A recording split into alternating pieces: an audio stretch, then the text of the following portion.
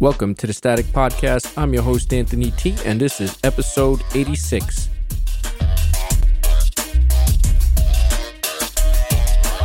All right, hope you're getting into that Christmas spirit.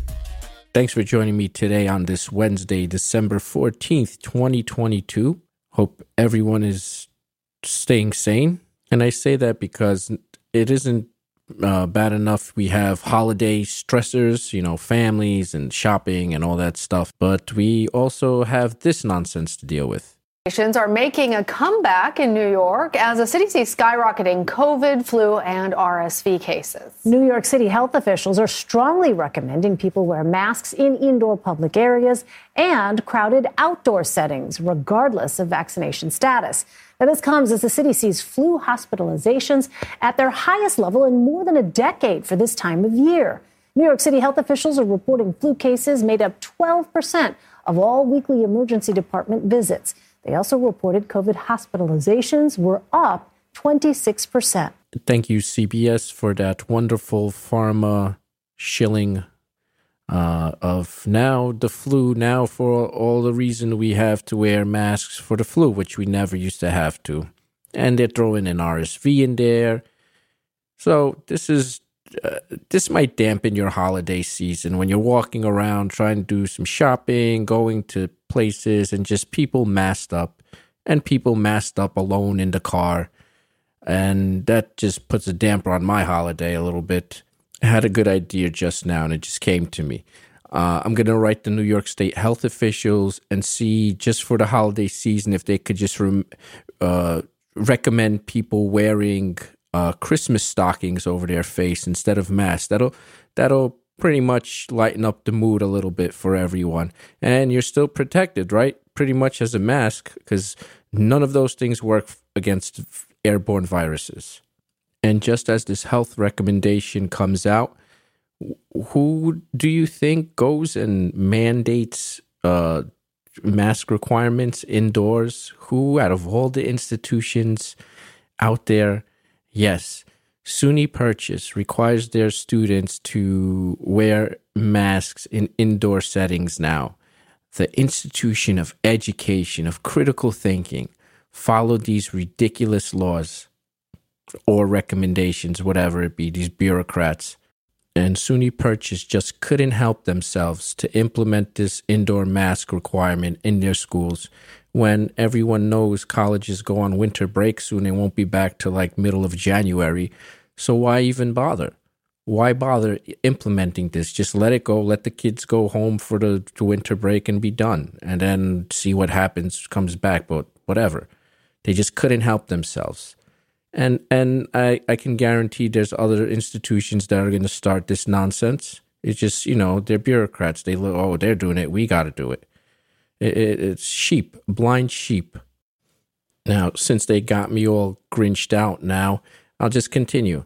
Your President Biden, signed a bill, the Respect Marriage Act, which is pretty much, an attack on the church by the government.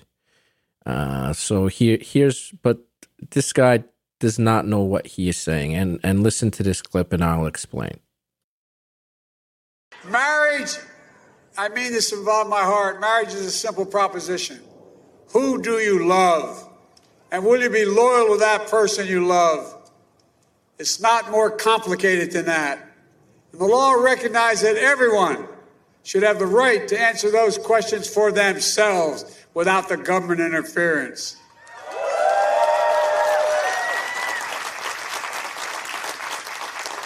It also secures the federal rights, protections that come with marriage.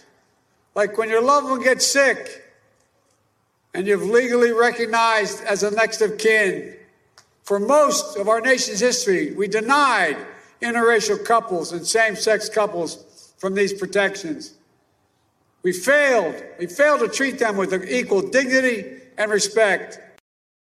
All right, so he talks to end. Now the clip ends like that. That was from NBC. They just cut it off on that poignant, equity and equality and respect, and that's the narrative going now. So But where is the dignity and respect for the people, the religious people that this country was based on to practice their religion? One of the main things why this country was established, when people fled England to come here because they were persecuted religiously. Where's their respect and dignity when they don't agree with certain things that people do? Now, it's none of my business of who you love, if it's a doorknob, a tree, or whoever you decide to love. That's your business. And the same thing, whoever I choose to love is my business. And the government, he says, well, he mentions that the people shouldn't be held back by the government. And then you write a bill, you approve a federal bill that makes everybody do something. The federal government has no place in any of this. But the gay community has found their new god, which is the government. And the government gives them what they want. So they will do whatever they want for this government. And there are laws on state levels now that, you have partners. If you live with somebody for a certain amount of years, it's basically they're entitled to the same thing that a spouse would be entitled to. So this is government. This is a government interfering with religious rights, pretty much. This is a power for the government, and this is going down a very slippery slope. Now, if you don't believe me, I'm some silly podcaster, right? Let's ask Joe Biden from 2006. We are desperately concerned about the circumstance relating to avian flu. We don't have enough vaccines. We don't have enough police officers. And we're going to debate the next 3 weeks, I'm told, gay marriage, a flag amendment, and God only knows what else. I can't believe the American people can't see through this. We already have a law, the Defense of Marriage Act, where we've all voted, not where I voted and others said, look, marriage is between a man and a woman, and states must respect that. Nobody's violated that law. There's been no challenge to that law. Why do we need a constitutional amendment? Marriage is between a man and a woman. What's the game going on here?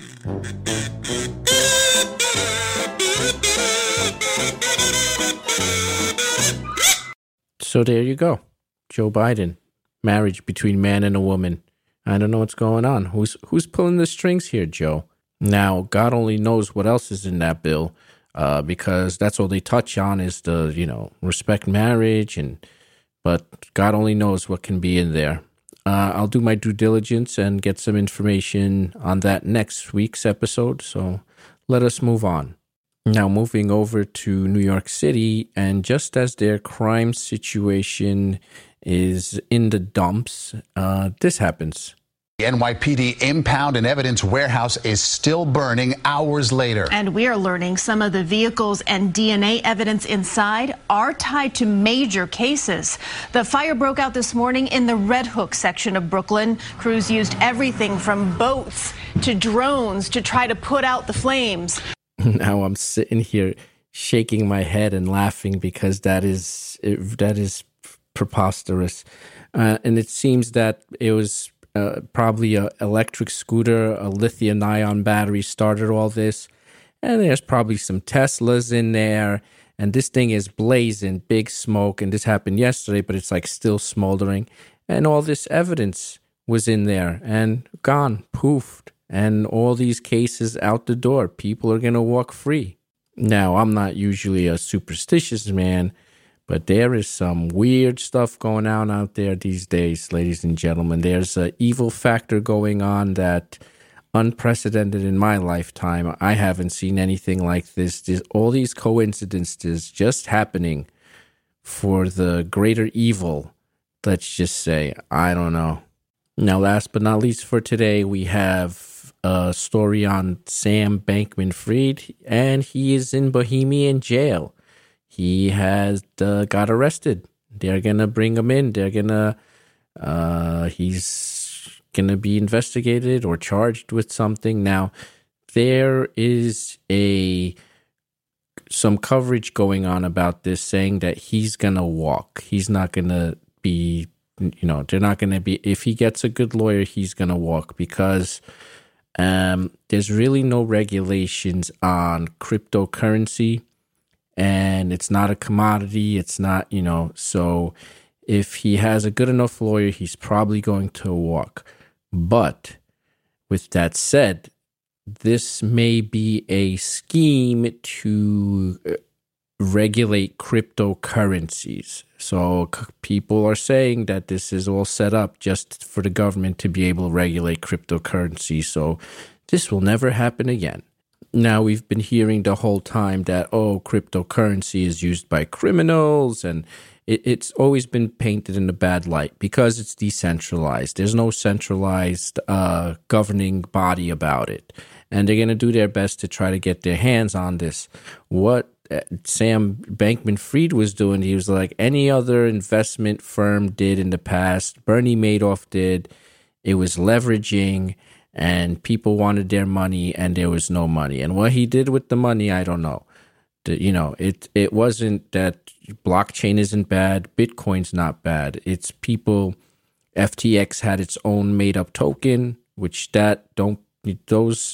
all those altcoins or shit coins, don't get into them because they are made up. Some of them are fake. Some of them are just not. They're not based on anything. Bitcoin is based the original blockchain.